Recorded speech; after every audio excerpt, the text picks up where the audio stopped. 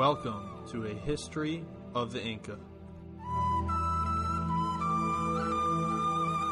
Episode 30, Announcements and Questions.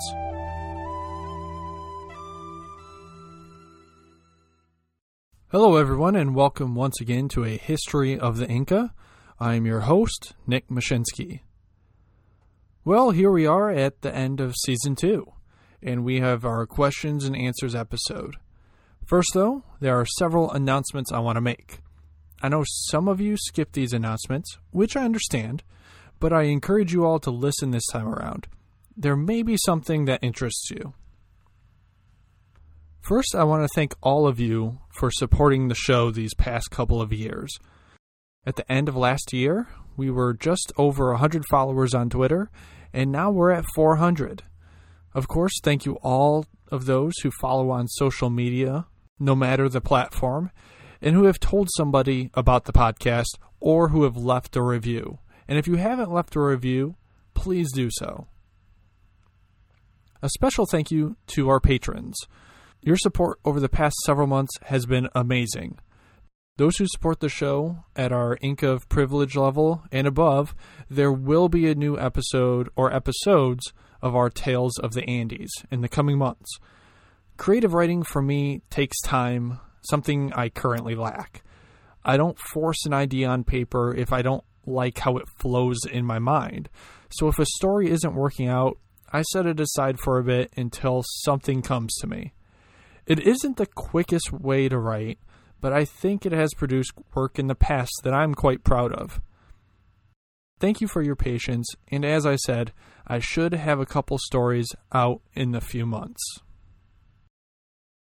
And all of you should thank our patrons, really. Because of them, I will be able to upgrade the website.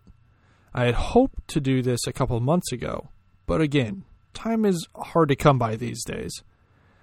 However, soon you'll be able to stream audio right from the website. No more clicking on a link to take you to the audio. I'm also looking at integrating maps into the website as well. Not clear if I can do that, but it is something I'm going to look into. Upgrading the website will also allow me to set up a store or sell products through the website. Now, to have a store, I would need something to sell. However, I do not. Instead, I think this would be an awesome opportunity to showcase products crafted by artisans from Peru and the Andes in general. I would promote these products on the show, meaning you'd all have to endure the occasional commercial, but it wouldn't be about razors or anything like that. It'd be about a piece of work crafted by somebody from South America. As compensation for promoting, I'd ask for a surcharge of maybe 1 to 5% from the sale of that particular product. And what I hope you see is that I'm not trying to get rich off of this. Instead, what I'm trying to do, other than assist indigenous artisans, is to sustain the show for the long haul. You see, believe it or not, one day this show will end, and I assume that those who support the show on Patreon will move on, which is understandable. But I hope to keep the website up and running for years after that, as future listeners discover the show. Plus, there are other projects associated with the show I'd like to explore. I'll get into one of those projects in a moment. But to showcase artisans on the website, I could use your help. I know some of you are from Peru, Ecuador, Chile, Bolivia, or have family who are living there. Perhaps you know someone or have a connection to an artisan that would like the ability to have their work featured on the show and in the store, where it will gain exposure to listeners all over the world. The idea is in its nascent stage, but I would love to discuss this some more with those of you who have the kinds of connections or relationships I just mentioned. You can reach me, of course, through the show's email, incapodcast@gmail.com. One project I am hoping to accomplish in the near future is expanding the podcast audience. This idea started out when I read an article about a young female Quechua rap artist, Renata Flores. Music is something I think is universal. One can enjoy it despite not knowing exactly the lyrics. Renata Flores is really promoting her heritage as well as women's rights through her art, and I highly encourage you to read the article that I have linked in the show notes about her. Anyways, after reading the article, I got to thinking, to appeal to a larger audience, I'm going to get into the Quechua rap scene myself. Okay, I'm joking. But the article did make me think about how great it would be to have the podcast available to those who don't speak English or would prefer to listen to the podcast in their native language. I'm not necessarily thinking of Quechua at the moment, but Spanish more specifically. Now, I'd love for someone to create a podcast in Spanish about the Inca and to have it be their own. How they present the information will be different than how I do it. They will be able to read the accounts of the Spanish as they were written, which I just cannot. But let me tell you, history podcasting is quite an investment between research, more research, writing, additional research, rewriting, recording, editing, and then promoting. It is a lot. One day a Spanish or even Quechua podcast on the Inca will be out there, preferably by someone from the area. And I think the world would be better for it. Until then, to further advance the education and knowledge of the Inca, I thought getting the podcast translated into Spanish could be a goal. Now, I personally had a goal of becoming a better Spanish speaker when I started this podcast. I was even going a step further and trying to learn Quechua as well. However, as some of you who have followed me on Duolingo know, I have come up well short of that goal. Again, it just all comes back to the time. I just don't have the time to dedicate to the practice. So I would essentially be hiring someone, preferably a native Spanish speaker, to translate the scripts that I have and reproduce the show in Spanish, with changes to certain introductions and announcements. This person would need a mic and be familiar with recording. I'd be willing to pay by the episode, though I'm not sure how much at this moment. That payment would come from the supportive listeners on Patreon, or possibly anything the website store brings in. Again, this is a fairly young idea, and I would love to gauge interest and get some thoughts from you, the listener. I'm not aware of many history podcasts that have attempted to have their work translated into another language. It wouldn't surprise me if there are a couple out there. But I think that this is a way to really reach more folks and increase interest in a subject that I know all of you have enjoyed. So again, please let me know what you think by emailing me at incapodcast@gmail.com. Okay, our last announcement, the schedule. This is our last episode until February 7th, 2021. I expect a very busy winter. Of course, I'll be doing research for the show, but also trying to implement a few of the things I just mentioned. But then there's COVID. My son has already had to stay home from daycare because of a slight fever this fall. He was fine. It was just him teething a bit. But restrictions are tight, and every sniffle risks having to keep him home from daycare. And then the day of this recording, the daycare was actually closed for a positive test from one of the staff members. Now, this all came out on a Friday, so the place had plenty of time to become sanitized over the weekend, and kids can hopefully return tomorrow. But you can see that the problem that I will likely run into if this keeps occurring. If he stays home, I can't work. And so when do I work? At night, when I normally work on the podcast. I anticipate the aforementioned situations to occur again. And if you're a parent, you can probably relate. I'd love to keep things on schedule, but if I don't have the research where I want it to be, I'm not going to sacrifice the quality of the show just to get episodes out. I hope you all understand. Either way, An update will be out in early February to give you all an idea of where things stand. Alright, so that was quite a bit as far as announcements go. Website, store, getting the podcast translated, and the schedule. With all that out of the way, let's get down to some questions, shall we? First, we have listener Jeff B. Jeff sent in a couple questions. His first one, have you ever been to Cusco? As many of you know, I have been to Cusco. As of this recording, November 2020, it has been over 7 years since I've been there. I was there to do work on a dig at Minespata, outside of Cusco, in the Lucre Basin. We stayed in the little town of Huacarpay. However, we went to Cusco on the weekends for some much-needed food and drink. Let's just say the food in Cusco is far better than in Huacarpay. Next, listener Jeff asks, will there be an episode on Sacsayhuaman, Rumiwasi, or Tipan? I'd especially like to know more on Ollantay Tambo. Well, Jeff, I encourage you to listen to episode 15, Sacsayhuaman, which is entirely dedicated to the monolithic citadel overlooking Cusco. As for the other sites listed, I have thought about doing episodes on specific sites, but I will not be doing that for several reasons. The sites that I have done episodes on, the Coricancha, Sacsayhuaman, and Machu Picchu, I've actually visited and so have a little bit more insight having been there. The only one that I plan on doing that I have not been to is the Island of the Sun.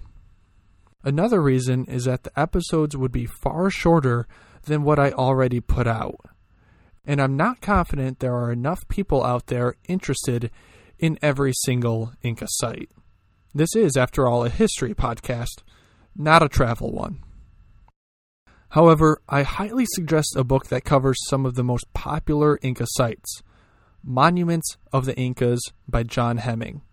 Hemming goes into fantastic detail about several well-known sites and buildings of the Inca.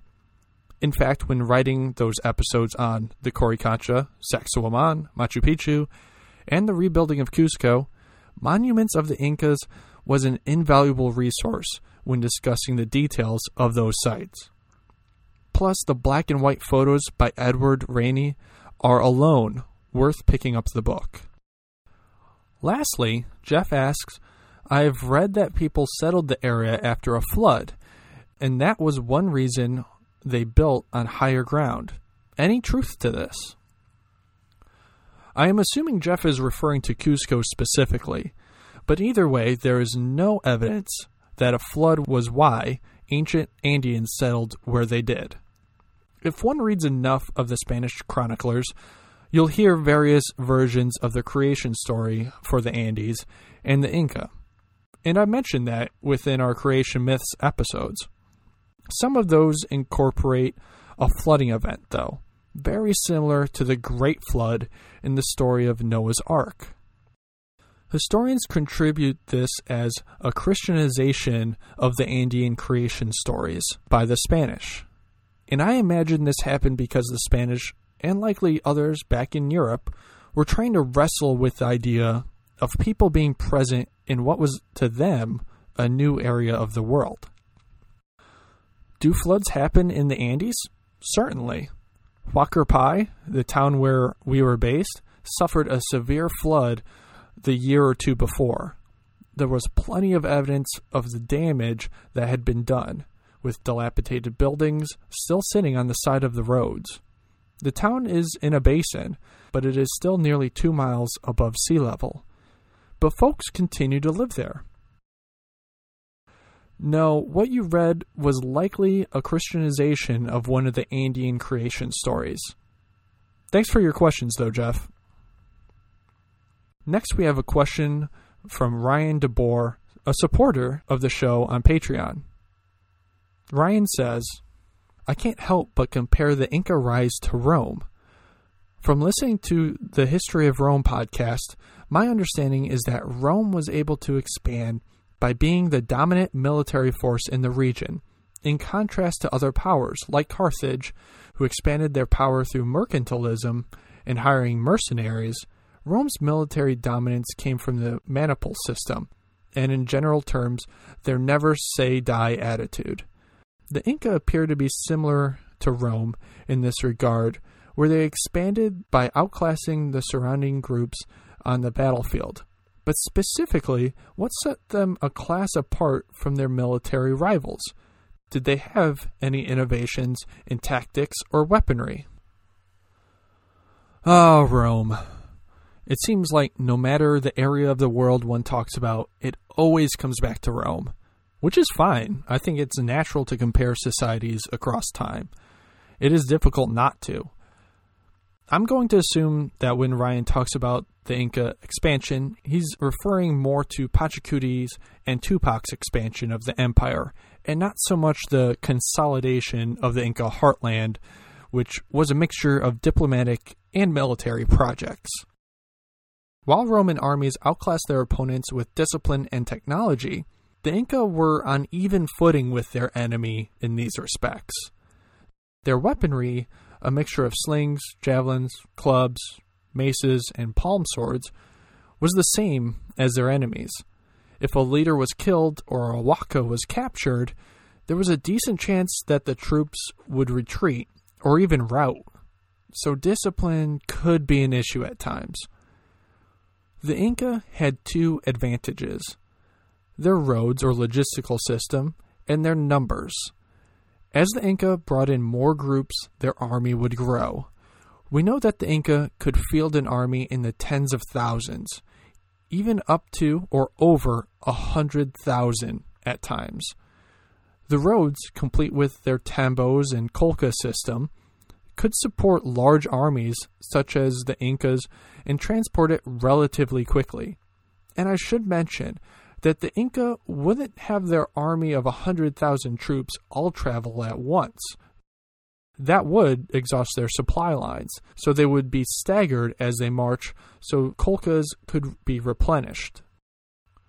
It would have been difficult for enemy groups to come up with similar numbers as the Inca unless they banded together and formed coalitions. And some did, like the Quito Confederacy, as they have been called. Yet the Inca could still pull off victories over such coalitions, though we are told that they were bloody affairs. Ryan has another question, or statement rather. He says, I believe I heard this in the Latin American History podcast, but maybe it was somewhere else. But I've been told that the Tiwanaku civilization didn't use warfare to grow in power and influence. I've been told they created great monuments and improved their agricultural technology so that when other groups came into contact with them, they willingly became subordinate to them so they too could get access to the Tiwanaku technology. Kind of like how Apple does not need to recruit much because everyone already wants to work there. I admit it has been a couple of years since I've listened to Max Sargent's episode on Tiwanaku. And if you listen to this podcast, I encourage you all to listen to his, the Latin American History podcast. But let's go back to Tiwanaku for a minute. There is no doubt that Tiwanaku had a certain hold on some groups. They could wow with great monuments, and they flourished with their raised fields in the Altiplano. However, the people of Tiwanaku were not bonobos. For those who don't know, bonobos are an ape, smaller than a chimpanzee, that are well known for being peaceful. While they may show aggressive behavior to rival groups, I don't believe that there has been an observed bonobo-on-bonobo fatality, which is far different than chimpanzees and obviously humans. Though we didn't discuss Tiwanaku warfare in our episode, indeed there is little out there on the subject, I have little doubt that Tiwanaku conducted warfare on certain groups. I will refer to something I mentioned in our Tiwanaku episode. Starting at the base of Acapana, archaeologists have found 21 human burials. These individuals were buried face down, and because of this treatment, and because of this treatment are expected to be the ancestors of subjugated peoples who may have resisted Tiwanaku rule. These ancestors may have been taken from their resting places and incorporated into Akapana to demonstrate the dominance of the Tiwanaku over the local cults. If a group was willingly submitting to the Tiwanaku, would the Tiwanaku then take the group's ancestors and add them as a part of the foundation for one of their monuments? I highly doubt that said group would agree with such an arrangement.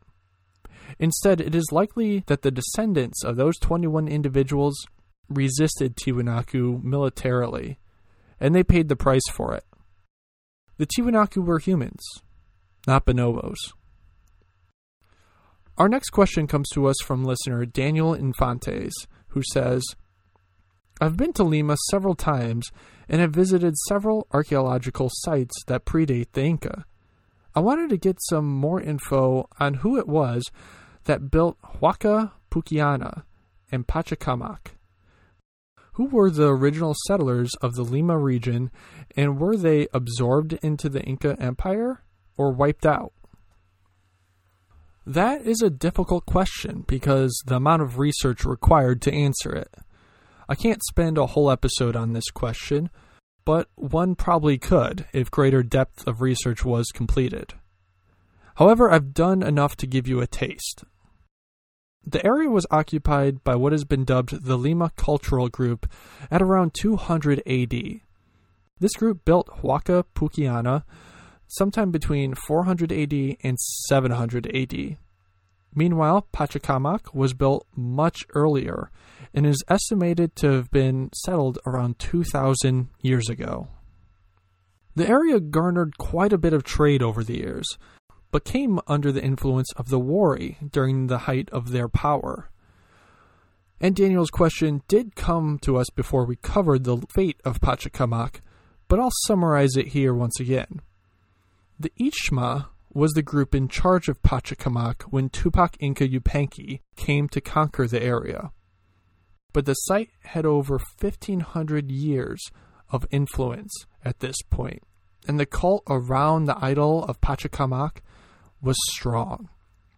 So in terms of the religion, a Coricancha was built for Inti, but Pachacamac, the creation deity on the coast, remained strong. However, some things did change for the Ixma. It appears that with the arrival of the Inca, their great ramp pyramids that they had been creating and using as palaces ceased. So no, the people were not wiped out. Again, the Inca tried to avoid wiping groups out if they could. It was unproductive for the state. Instead, the Ixma and those around Pachacamac were incorporated into the Inca Empire, but would maintain some autonomy as well. Richard Harlfinger wrote in saying, You discussed Inca religion and ritual in a few episodes, and I found it very interesting. But I was curious what participation in religion looked like for the common people. Did they attend rituals or pray in their homes? Was it as simple as paying their taxes and following the orders of the Sapa Inca? Thanks for the question, Richard, and no, it is never as simple as paying taxes and following the orders of the Sapa Inca. Religion in the Andes is extremely complex, and as I mentioned in episode 17, what I gave was a crash course in Inca religion. Throughout the Andes, all groups had their own huacas. They also typically had a creator god, such as Viracocha or Pachacamac. The sun was often worshipped in some form for many groups. So when the Inca came along and said, incorporate Inti into your religion, that usually wasn't a problem. Groups would still give offerings and sacrifices to their usual huacas, and most people would attend such rituals, even if some of those were taken by the Inca as hostages. Groups would still give offerings and sacrifices to their usual huacas, even if some of those were taken by the Inca as hostages. It was more that the sun or Inti was now directly associated with the Inca. the Inca may have imposed certain rules or rituals when worshipping Inti, especially in the Coricanchas, but otherwise groups were still able to worship their usual deities and pay homage to their wakas. Common folk may participate or attend rituals, either as an audience or as an active participant. Unfortunately, that isn't really clear in many of the histories that I've come across. Our final questions come from Setya Aji Pratama, and I am terribly sorry if I am pronouncing your name incorrectly.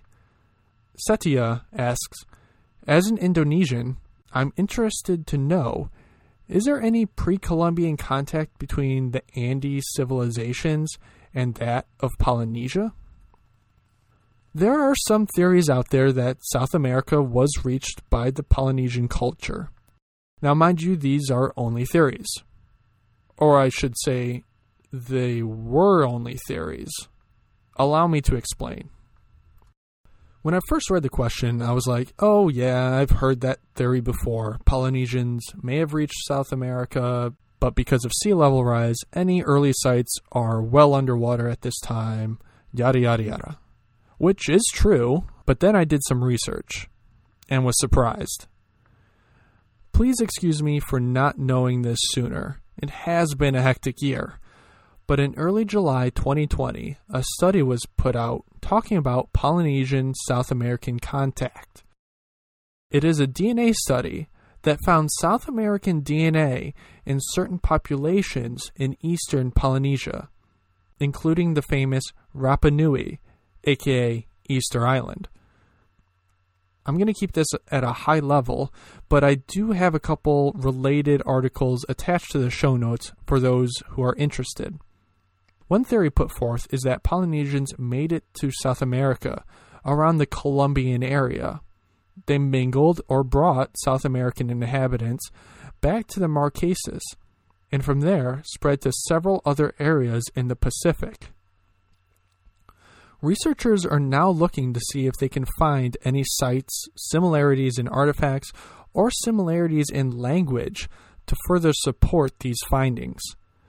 Another theory presented states that inhabitants from modern-day Colombia, again, that is where the DNA study correlates to, traveled westward to the North and South Marquesas in the early 12th century, mingled with Polynesians, who then traveled to several other islands in the greater Pacific.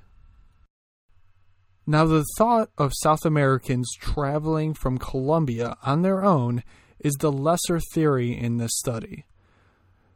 When I posted the article on the Facebook page, Thomas from the History of Aotearoa New Zealand podcast immediately questioned that theory.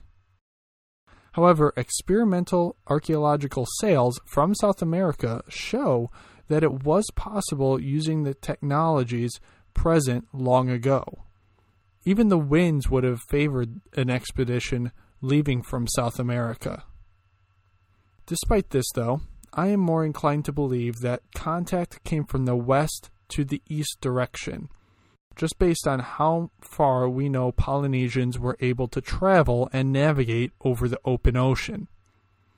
Again, this is all news to me as well, and is very exciting, though more research will definitely be needed to strengthen this lone study. However, researchers also claim that this explains why sweet potato was able to reach Polynesia so much sooner than European travelers. Which segues into the next question, or questions, from Setya. What is the history of the potato? What plant was it originally? How did it evolve into the modern potato? Did it naturally evolve to its current form, or was it cultivated? How widespread is it in the Andes, or maybe South America in general? And how important is it for the development of civilization in the Andes? Wow, what a series of questions. For those who are unaware, the potato originated in the Andes. In fact, there are said to be thousands of varieties, most of which are in the Andes. Again, thousands of varieties of potatoes. How many do you think you have actually had? The humble potato is incredibly diverse, which is amazing when you think about the couple of varieties you may find in your local store. After considering the question further, fully answering it will require more research. However, one thing I've been considering is a dive into a few of the crops we've discussed and that are native to the Andes, namely maize, quinoa, and the potato. If you are familiar with the history of China, which Setia is, you'll know Chris Stewart's episode on rice is one of his most popular episodes of the entire show, and the show has over 200 episodes to date. So I hope one day to put forth something similar on some of the staples of the Andes. For our final question, Setia asks, is there any contact between Andes civilizations or other civilizations in America? For example, the Mesoamerican or Amazon groups? Another excellent question. So admittedly, I've been loose when I say something like the Andes or the Andean region. When I say that, I am referring to the Central Andes. Technically, the Andes Mountains run as far north as Colombia and even modern-day Venezuela. Whether indigenous groups from this area of the Andes had contact with those in Mesoamerica, I'm not sure. As far as groups in the Central Andes making contact with Mesoamerica, I doubt it. The distance was too great. It would have been different on the coast. For example, we know that the spondylus shell was procured off the coast of modern-day Ecuador and was traded as far south as Nazca. Now, this wasn't a direct trade between the coast of Ecuador and Nazca, but there was a network there. I wouldn't be surprised if there was a trade network that extended north along the coast from modern-day Ecuador towards Panama and Mesoamerica, but I don't know for sure. Now, the Inca Empire did have contact with some groups in the Amazon. These groups lived just on the other side of the Andes, within the Antisuyu quarter of the empire, and some were considered subjects. The Inca Empire traded with these groups and others, obtaining rare feathers, pelts, and likely agricultural goods. And the Inca even incorporated the bow and arrow into their armies when earlier it had been absent. We'll discuss the interaction between the Inca and some of the Amazonian groups in greater detail early on next year.